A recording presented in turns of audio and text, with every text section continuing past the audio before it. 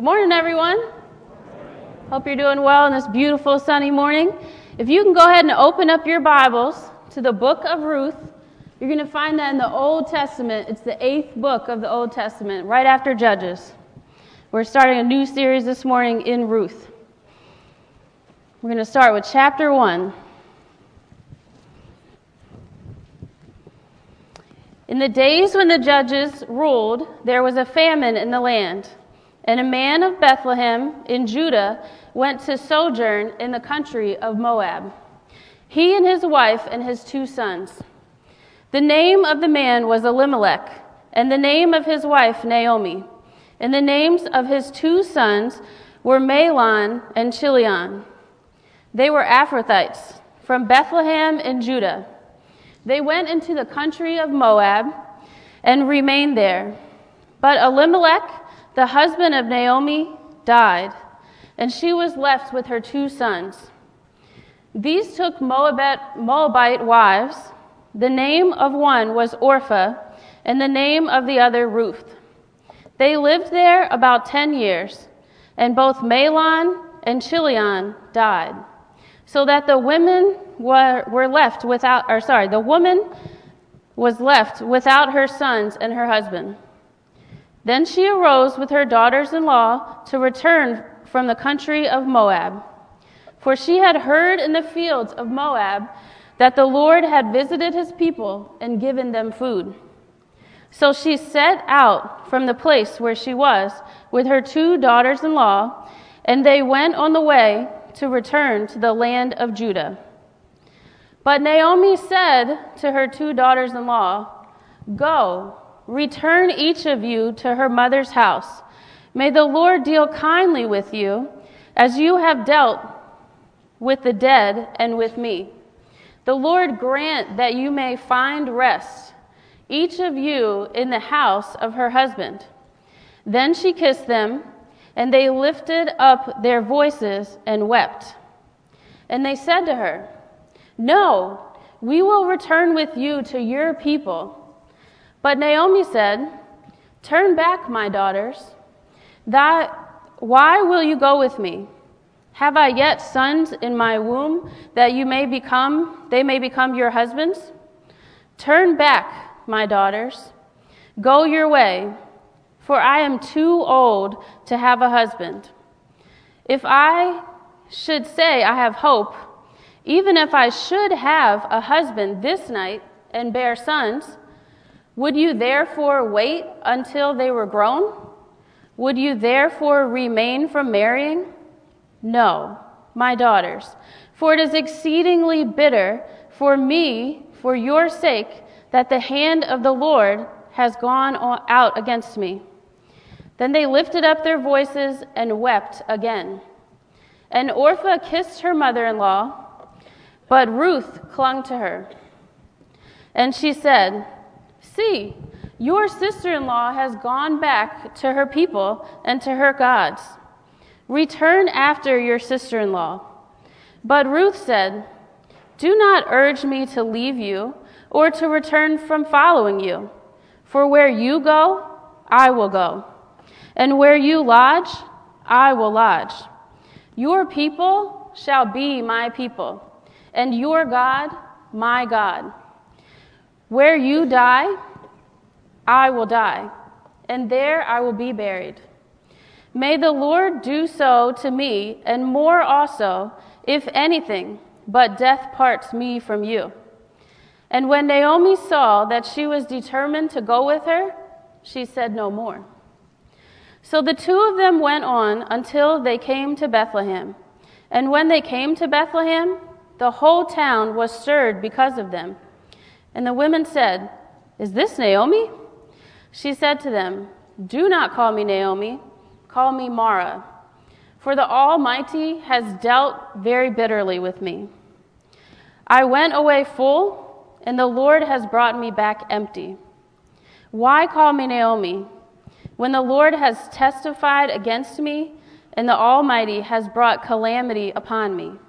So Naomi returned, and Ruth the Moabite, her daughter-in-law with her, who returned from the country of Moab. And they came to Bethlehem at the beginning of the barley harvest. That's the end of chapter 1, and it's a joy to read the Word of God with you this morning.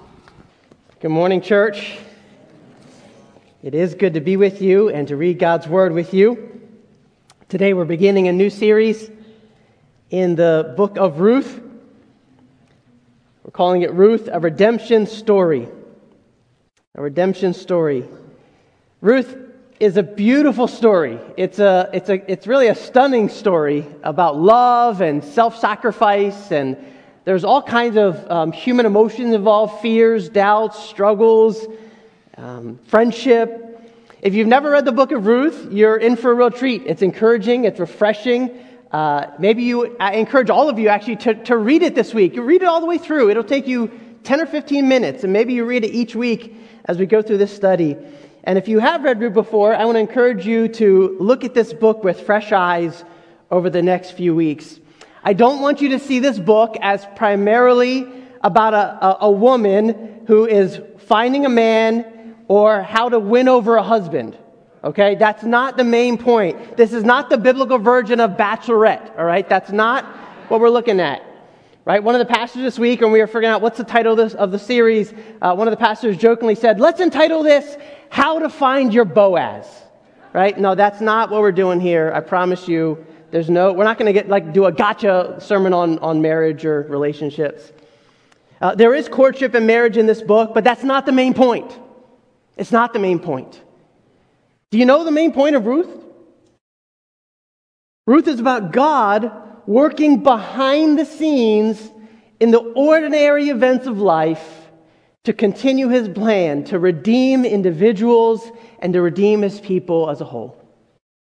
That's what this book is about.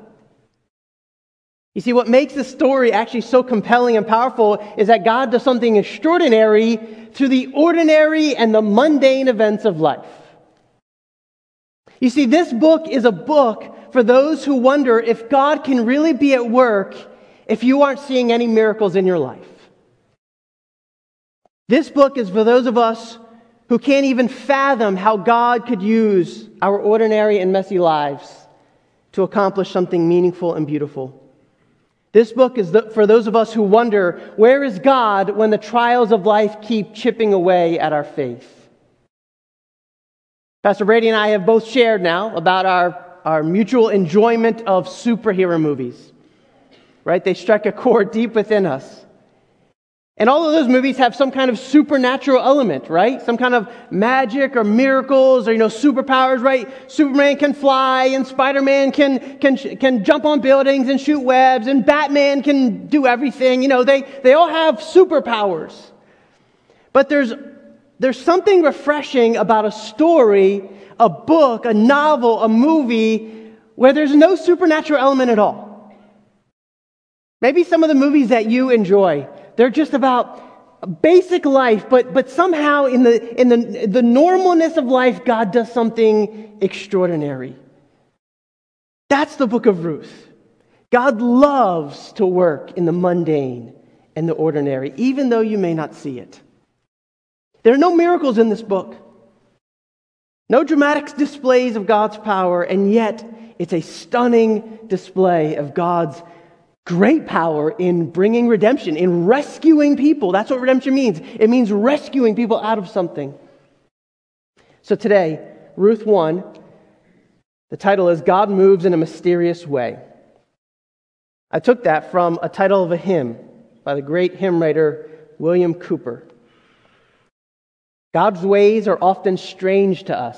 We admit that. And yet His divine providence, His guiding and orchestrating all things for our good and His glory, that's what providence is. His providence is always at work, even in mysterious, strange ways. Let's look what I mean by that. Ruth 1, we see in the beginning this lesson, God is at work in the darkest of times. Verses 1 to 5. The author begins in verse 1 by giving us some context, right? The story takes place, it says, in the days when the judges ruled. This is referring to a very dark and violent time in Israel's history, before there were any kings. A 400-year period where people were doing all kinds of crazy things. If I were to name them now, it would be PG-13. In fact, the book of Judges is right before Ruth. It's probably on the opposite page of Ruth. And if you look there, if you glance, the last verse of Judges, chapter 21, verse 25, it sums up this time period. It says, "In those days there was no king in Israel. Everyone did what was right in his own eyes." You could have written that today. And because of this, God's people were caught in this downward spiral of they would sin against God, they would rebel, turn against God, and then God would judge them for their sin like He told them He would. He would discipline them, and then they would realize, we've messed up, and they'd cry out to God for help, and then God would mercifully rescue His people by raising up a judge to deliver them, only to have them turn back away from God again and start the cycle over and over again.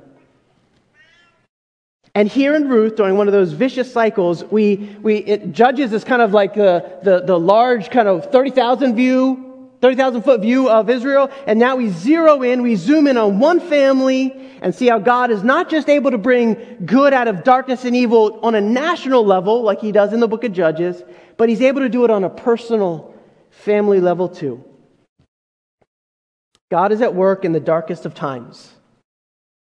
Christian, you should write that down, and you should believe it, and you should rest in it, and you should pray to be able to rest in it. Because you might think right now God is absent or God is silent, or even that He's against you. That's what Naomi's going to feel like. But Christian, the reality is God is doing a work in your life, in your family, in your heart that you couldn't even imagine if He told you. And it's a work to redeem you, not to crush you. It always is about redeeming you and never about crushing you. And so here we are during the time of the Judges, and it says there was a famine in the land. This is a crisis of great significance. There's a real danger in this time period. When there's a famine in the land, there's a real danger of starvation and death. That's the reality they live in. And that's when Elimelech, this man from Bethlehem, who's married to Naomi, decides to move his family from Bethlehem in Judah and takes his family to Moab. Enemy territory. They hate each other. God had pronounced a curse on Moab way back. This was a bad decision by Elimelech. God had called His people, live in the land that I've given you. Trust me to provide for you. Trust me in the land. But Elimelech makes this unwise choice to leave his land, leave the land of promise, and go to a land where they worship false gods. And then the next tragedy strikes. While in Moab, Elimelech, the father of the family, the head of the family, the provider of the family, dies in Moab. Naomi is now a widow in a foreign land. Her two sons, Mahlon and Chilion, while in Moab, decide to marry Moabite women, Orpah and Judah and Ruth. And now things get from bad to worse. 10 years of childless marriage. Now both her sons die, and it sums up the whole story. Like 10 years are summed up in verse 5. Very quickly, we're going through a 10-year period. But then verse 5, so that the woman was left without her two sons and her husband. It's as if she just lost not just her family, but her very name. Notice that? And the woman was left. In other words, she had nothing. She was a nobody. The threat of her family the threat of starvation was serious, but the threat of her family being wiped out of the tribal line of the lineage of Israel, which is what would happen if they don't have a son that continues the line, that was more devastating in this time period. This is an all-out crisis on every level. And here's Naomi, a widow in a foreign land, no one to offer her protection or provision. She's lost everything. She's alone. She's vulnerable. She's completely empty. She's going to live a socially and economically marginalized life from here on out. She knows it. A life of poverty, a life of shame. That's why she says later in this chapter, when she gets back to Bethlehem, don't call me Naomi, call me Mara. Mara means bitter in Hebrew. Call me bitter. I went away full, I came back empty. Call me empty. Have you ever been there? Ever felt like, life is like this bowl, and it sometimes it starts to fill up, and it feels like, okay, we're getting somewhere, right? Good things are happening, but there's this secret drain valve in your tank, and no matter how good things get, no matter how much they start to fill, there's this valve, and at some point, whether it's God doing or whoever's doing it, they're gonna open that drain valve, and things are gonna start draining out, and life's gonna get back to empty again. I just know it. And for some of you, that's why you're afraid to love or commit to friendship or to commit to a church. Maybe you've been jaded like Naomi and you feel empty. The question we're left with after verse 5 is, can Naomi ever recover from this? Will tragedy just define her life? We're also left wondering, where's God? Where is he? Is he at work? Is God at work in the darkest of times? Because I don't see that at all. Lesson number 2, no matter how your life has turned out, you can always return to the Lord. While in the throes of grief and pain and sorrow, there's this tiny sliver of hope that breaks through the dark clouds. Verse 6. Then she arose with her daughters-in-law to return from the country of Moab, for she had heard in the fields of Moab that the Lord had visited his people and given them food. The famine seems to be over. And she decides, I'm going to leave Moab. I'm going to leave this place that we came to, and I'm going to return to Bethlehem, my home. This language of return is actually significant. It's in the Hebrew, it's the same word as repent. She's making a change. She's turning. She's returning to Bethlehem. Again, in verse 22, the author emphasizes it. So Naomi returned. That's significant. Maybe Naomi had no choice in the matter when Elimelech decided to go to Moab. But she chose to stay after he died. She chose to stay for 10 heartbreaking years. She knew this wasn't the land of promise. She knew this wasn't the covenant land God had given them. She knew they likely should not have gone to Moab. And now she hears of God's merciful provision for his people. Likely because they had repented of their sin, and Judges, they repent, God mercifully provides. And she's wondering, could there be mercy for her too? Could there be more to life than just tragedy after tragedy? Here's the thing. Naomi doesn't have all the answers. She's not arrived when she returns, has she? She's still a mess. She's still wrestling things out. But she begins the journey back. She knows she needs food, and she begins her return trip back to Bethlehem. Which, by the way, Bethlehem means house of food, house of bread. I think we see here in Naomi not just a return back to her land physically, but a return back to the Lord spiritually. She doesn't have it all figured out. There's still a lot of healing and growth that God is going to bring into her life that she needs, but she is returning back to God.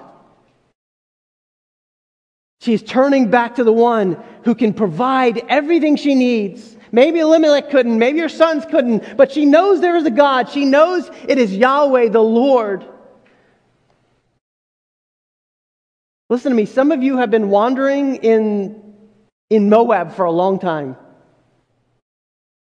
If you're a Christian, you've trusted in Jesus, but you've turned away from the Lord. You've been wandering in a foreign place. You've not been following Him. Maybe you're watching online, maybe a family member, maybe a friend inviting you, and maybe when you were a kid, you made a decision for Jesus, or as an adult, you want to be a Christian, but life just kind of has a way of kind of struggling and squeezing things, and so you're like, man, I don't know, I've been wandering, and here's what I need to tell you this morning. Today is the day for you to return home to the Lord. Today is the day. You've been trying to do life on your own terms, and it's time for you to turn back to Him. Maybe you're hurting, maybe it's something you've done, or maybe it's something done to you. Listen, I don't know what it is, and I don't need to know specifically what it is, but here's what I know. You can always return home to the Lord. If you feel like the prodigal son in Luke 15, who he made a complete mess out of his life, he's done nothing right, and he says, I'm going to go back to my dad's house as a slave. He knew his life was a debacle. But as soon as he made that turn, what does his Father do? He runs to him with open arms. That's how our Father in heaven will turn to you when you turn to Him. He's got open arms waiting for you. You can have it. Listen, you can return to the Lord without having it all figured out yet. There's so many people who are like, you know what? Once I get this thing in my life together, maybe I'll turn back. No, that's not how it works. The prodigal son did not get life back together and then turn back to the Lord. He would have never turned back. He turned back to his father, and his father made his life better. His father brought healing. His father brought transformation. His father gave him security and welcome and forgiveness. Naomi doesn't have it all figured out. That's why when she's in Bethlehem, she's still saying, call me bitter. She started the return, but it's still a process. And so she begins this return to to Bethlehem, and things now slow down. The narrative slows down, and they start to have dialogue. Naomi and her two daughter-in-laws are walking back to Bethlehem, and Naomi decides, this is ridiculous. You girls should not be coming with me. There's nothing for you here in Bethlehem. There's nothing for you there. You should go back to your father's home. Go back to your families of origin. At least you could possibly remarry. At least you'll have provision by your father, your family of origin. Go back. And that's a logical argument, right? Don't come with me. There's nothing for you with me. I don't have more sons. Even if I were to remarry today and have sons, are you going to wait for more? No, you can't. But there's a little bit deeper, because she moves from logic to lament, right? It is logical. There's nothing that Naomi has for them. But from her logic, she moves to lament. In verse 13, she says, in essence, there's something wrong with me. You don't want to stick with me, girls, because your life may be as bitter as mine. The hand of the Lord has been against me. You see, from Naomi's perspective, the famine in Bethlehem that led to her going to Moab, the death of her husband and sons, are all evidence of God's bitter providence. God's bitter providence. Now, honestly, I would take that perspective than someone who has a wishy-washy view of God. Someone who has a sentimental view of God, that God never does anything wrong. He never allows anything bad to happen. He's only a God of good, and Satan is the God of bad, and it's good versus evil, and one day God will eventually win. That's hogwash. That's mythical stuff. That's ridiculous. It's not biblical. I'd rather Naomi, who has a clear view, God's hand is in control, even in the bad, even though her theology has gone astray. I'd rather that to start with, because you can work with that. When you know God is in control, there's always hope. She feels like God is punishing her. He's out to get her. That's wrong. But I told you, her return is a messy return. And so Orpah kisses her mother-in-law. She heeds Naomi's advice, and she goes back home. But Ruth, it says, at the end of verse 14, Orpah kissed her mother-in-law, but Ruth clung to her. Ruth clung to her. And then Ruth says this, or Naomi says, see, verse 15, see, your sister-in-law has gone back to your people and to her gods. Return after your sister-in-law. But Ruth said, do not urge me to leave you or to return from following you. And then this is the most stunning, almost the most stunning speeches in the Bible. For where you go, I will go, and where you lodge, I will lodge. Your people shall be my people, and your God, my God. Where you die, I will die, and there I will be buried. And then she invokes the name of Yahweh. May the Lord, Yahweh, do so to me, and more also, if anything but death parts me from you.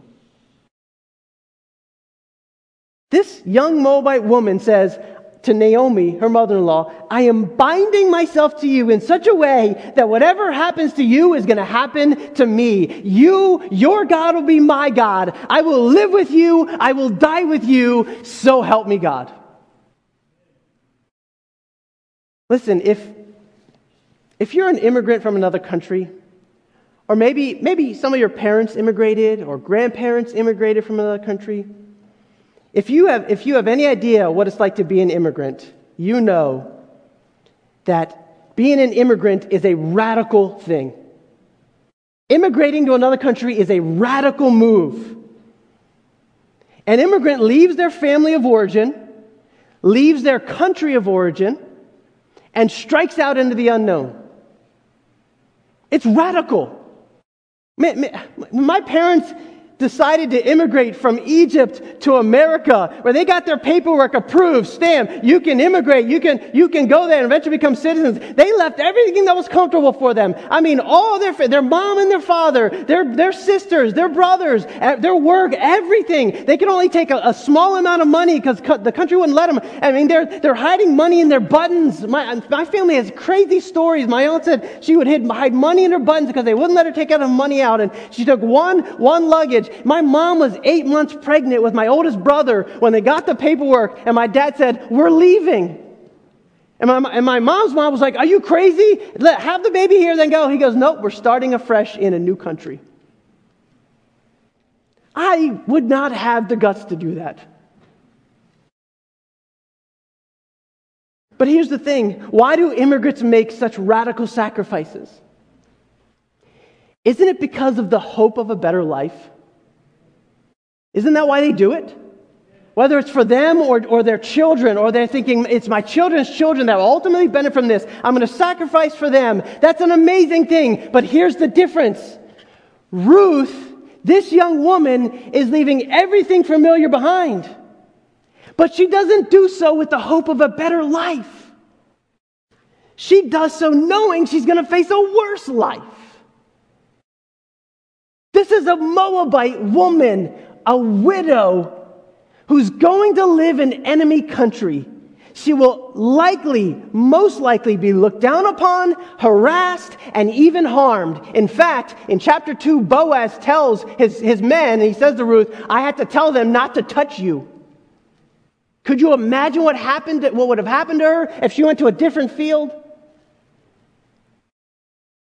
She's giving up any chance in her mind of remarrying, any chance of protection or provision customary for women in her day. She's wrapping her future entirely up into the future of Naomi's. And Ruth says, "I will sacrifice all of that for you." This is spectacular. Please understand how radical this is. She even invokes the name of Naomi's God, Yahweh, and she confirms that oath with that loyalty.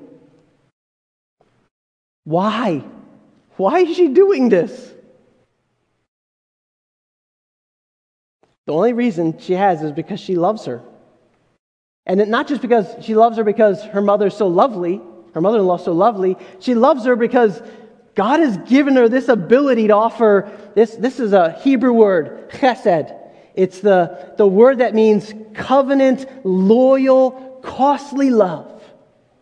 It's often the love that is described from God to us. An undeserved love, a radical kind of love. Ruth is showing this kind of love to her mother-in-law. Where do you think she learned it?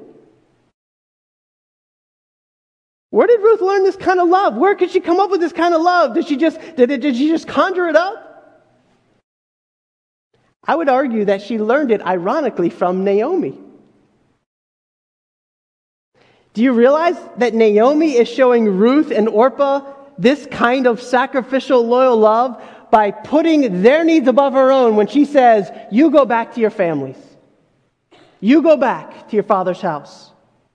You can likely remarry. You can be provided for there." Yes, she's bitter. Yes, she's got these negative thoughts about herself, but she's thinking about them. Wouldn't it have been better for her to have at least companionship? Wouldn't it have been better for her to bring two women to Israel and figure out a way together how they can make it? She knows alone she is worse. And yet she shows them this kind of costly love by saying, you go back. You go back. For your sake, I'm telling you to go back. Maybe Ruth saw Naomi's faith lived out the last 10 years. And so maybe that was a part of it. I don't know. Or maybe it was right here in this moment of seeing a broken and bitter Naomi still seeking to love Ruth sacrificially. Maybe that was the moment that Ruth said, I get it now. I get it. I want your God. I want to worship your God. I want to follow your God. Church, this is a conversion story. Did you know that? That is what is happening here. Ruth is saying, I don't want my old gods. I want to follow your God. I want to follow Yahweh, the God of Israel, the God of all creation, the one and true living God. And you may think, well, then Naomi is the worst kind of evangelist. If Naomi had anything to do with Ruth's conversion, she's a lousy evangelist. And maybe she is. But she's exactly the kind of person God used to bring faith to Ruth. Isn't that amazing? You might think, I could never share my faith. My life is such a wreck. Yeah, well, look at Naomi's life. And God used her in this weird, again, God's working in strange, mysterious ways to rescue this young woman, Ruth, so that she can change the world. Now, you might think Ruth's conversion and her presence with Naomi would have boosted her spirits as they returned back to Bethlehem, but that's not so. Sadly, it's not so yet. Lesson number 3, though. Because God is always at work, you can have hope. The final scene is of Ruth and Naomi arriving in Bethlehem. Verse 19. And this arrival causes a lot of interest, a lot of excitement in the town. They haven't seen Naomi in 10 years. They're asking questions. Where's her husband?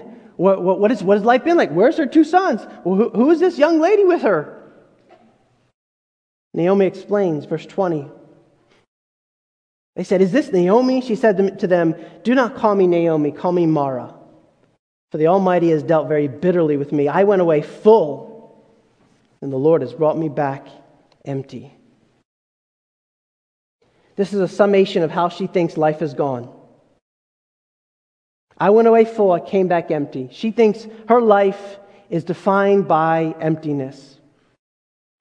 The name Naomi in Hebrew means beautiful, pleasant, good. But now she says, don't call me that. She tells them, she demands, don't call me by Naomi. I don't want to ever hear anyone say beautiful and good anymore. I want you to call me Mara, because that means bitter. And so every time you say Mara to me, I want to be reminded my life is bitter. My life has been emptied. There's just a complete sense of hopelessness. It's almost like she senses that God is this divine card dealer, right? And he's dealing out cards, right? I've never been to a casino, but I know what dealers do. I've watched enough movies, they deal out cards, and some people get good hands and some people get bad hands. And you can do nothing about it. You're sitting there, and it's up to the dealer, and even the dealer doesn't even know. He's just dealing out cards. But some people are like, I got dealt a good hand, I make it big. And some people get dealt a bad hand, and they're like, that's the hand I was dealt. You ever heard that? It's just the hand I was dealt. Or maybe you're too spiritual to use that kind of language of like the hand I was dealt, but you do feel like the Lord has dealt bitterly with you. Over the years, I've talked to a number of people who feel deep down, they might look okay this morning, you're going to smile and say hello to each other afterwards, but deep down there is a sense that God has dealt bitterly with them. And I admit, God's providence can be very hard. The things that He ordains, the things that He allows can bring immense pain and suffering. And if we're tempted to think, well, it was because of her sin, right? We always got to find a reason. It was because of Naomi's sin or Elimelech's sin that God disciplined them. Maybe, but not necessarily.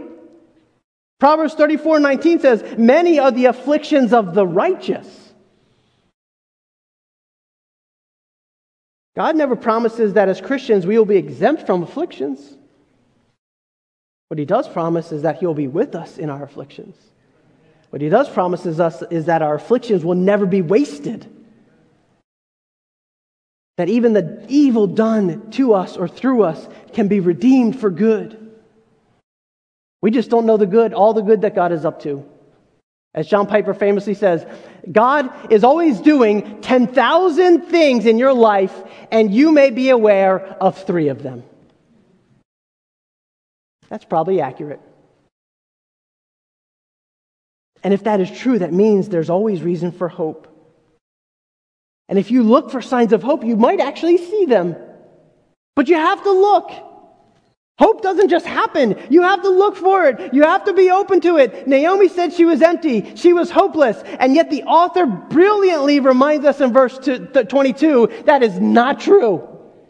That Naomi cannot see the hope right in front of her, and she needs help. Verse 22 said Naomi returned. There's hope there.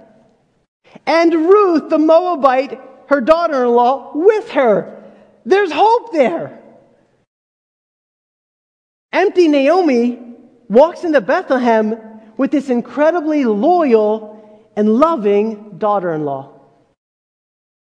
This young woman standing next to her is going to provide for her physical needs and get grain from Boaz's field. She's going to ultimately redeem Naomi's life, Naomi's lineage, and ultimately through Ruth, God is going to redeem all of his people as he continues the line of the Messiah. Naomi is moping around, and she has this priceless treasure standing right next to her, and she can't even see it. Some of you have glimmers of hope right in front of you, but you can't see it. You're not willing to see it, and you need to ask God, open my eyes to see it, or you need to be in community so other people can lovingly point out, wait a minute, is everything wrong? Is everything gone wrong? Because I see this. Could that be God working? Could that be a good thing?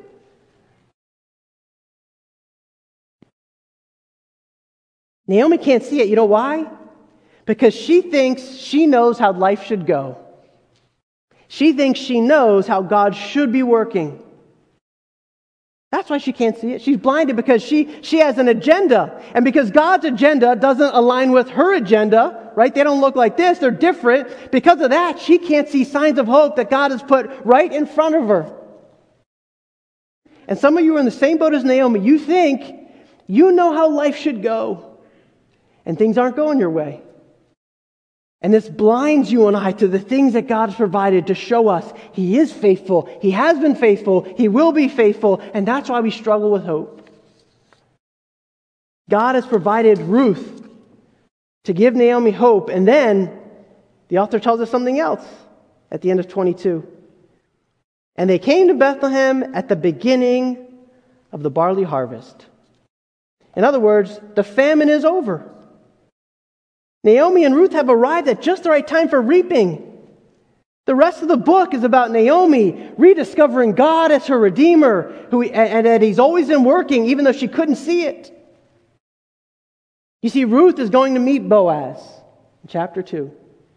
And in a story only God could script, this Moabite widow will marry this honorable Jewish man, and they're going to have a child named Obed. And he's going to be the grandfather of King David. And you might think, so what? So what?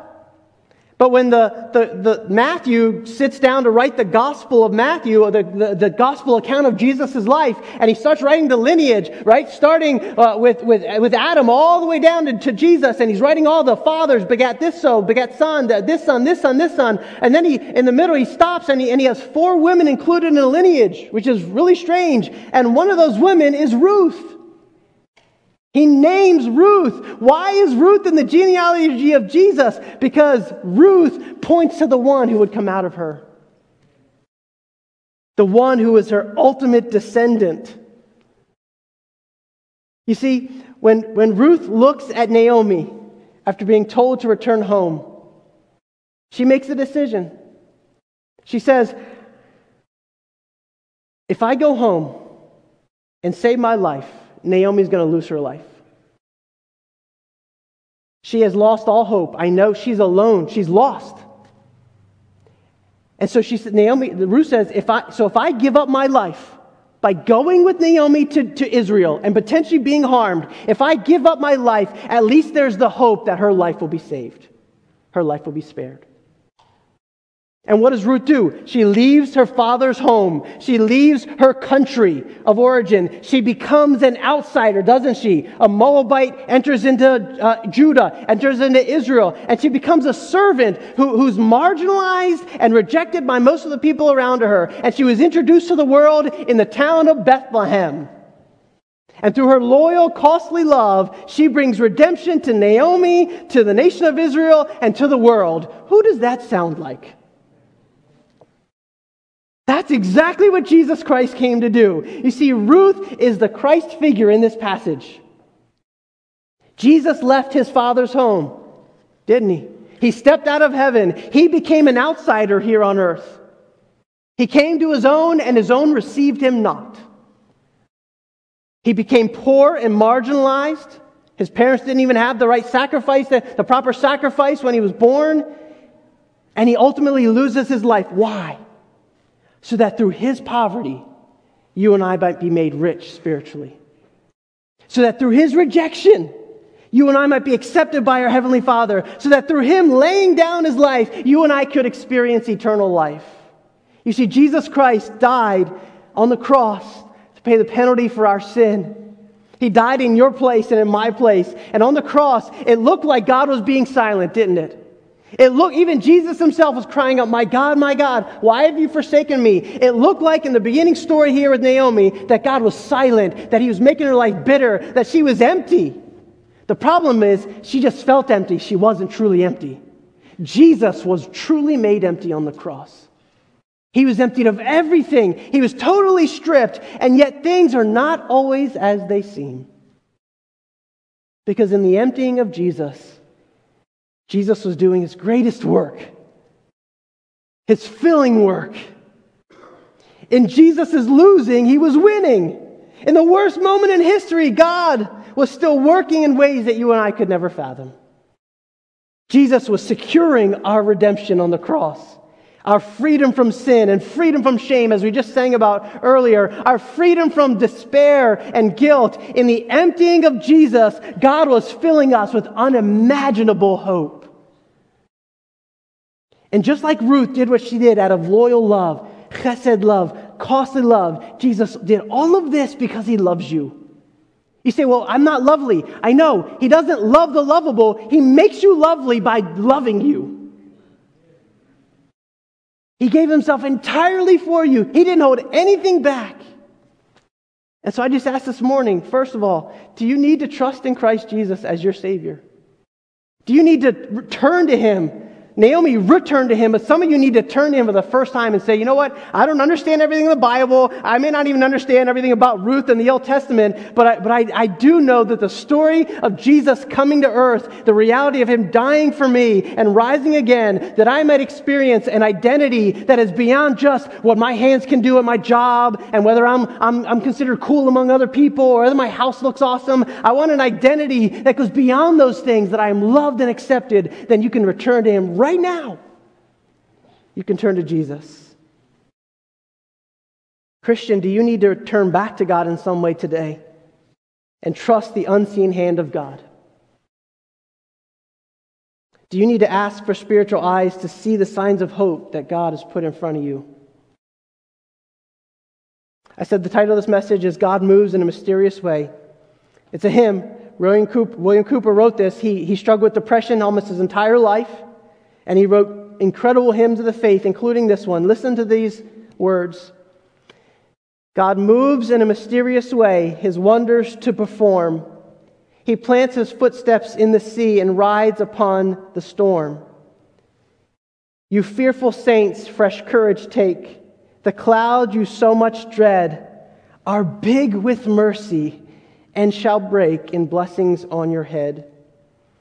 His purposes will ripen fast, unfolding every hour. The bud may have a bitter taste, but sweet will be the flower. Blind unbelief is sure to err and scan his work in vain. God is his own interpreter, and he will make it plain. You see, at the end of days, God will show us what He's been doing and why He's been doing it. He's His own interpreter. We don't get to decide why and how and what. We simply trust and rest. And when He makes it plain, He'll show that the bitter buds will have produced a flower that is so stunning and beautiful and glorious, and that flower will be you. Let's pray.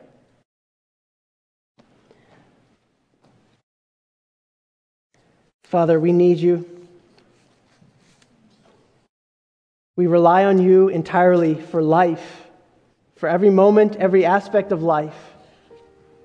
Lord, we confess that oftentimes we judge how life is going based upon how we think it should be going. And I know there's so many times in life where I have felt like Naomi in this story. One minute I feel full, the next it feels like I've been emptied. God, if there are those who are here this morning who feel empty, I pray that they would turn to You. Maybe for the first time, maybe for the 1,432nd time, but I pray that they would turn to You and find that You are everything. That You can fill us in a way that there is no drain valve that can take it away. That You can fill us with Your love, Your presence, Your mercies, Your promises in a way that this world could never do. Yes, Lord, this world is fading away, but Your presence, Your promises will never fail. All the promises of God are yes and amen. And we want to believe that this morning, Jesus. We want to believe that You're that good because You are that good. We want to rest in Your beauty and Your goodness because You are beautiful and You are good. And Your unseen hand is at work in our lives. And one day You will show us what You have been doing. Just like You showed through the book of Ruth, through the story of Ruth, that You were redeeming them. That was Your plan all along. We love You. We thank You. And I pray all this in Jesus' name. Amen.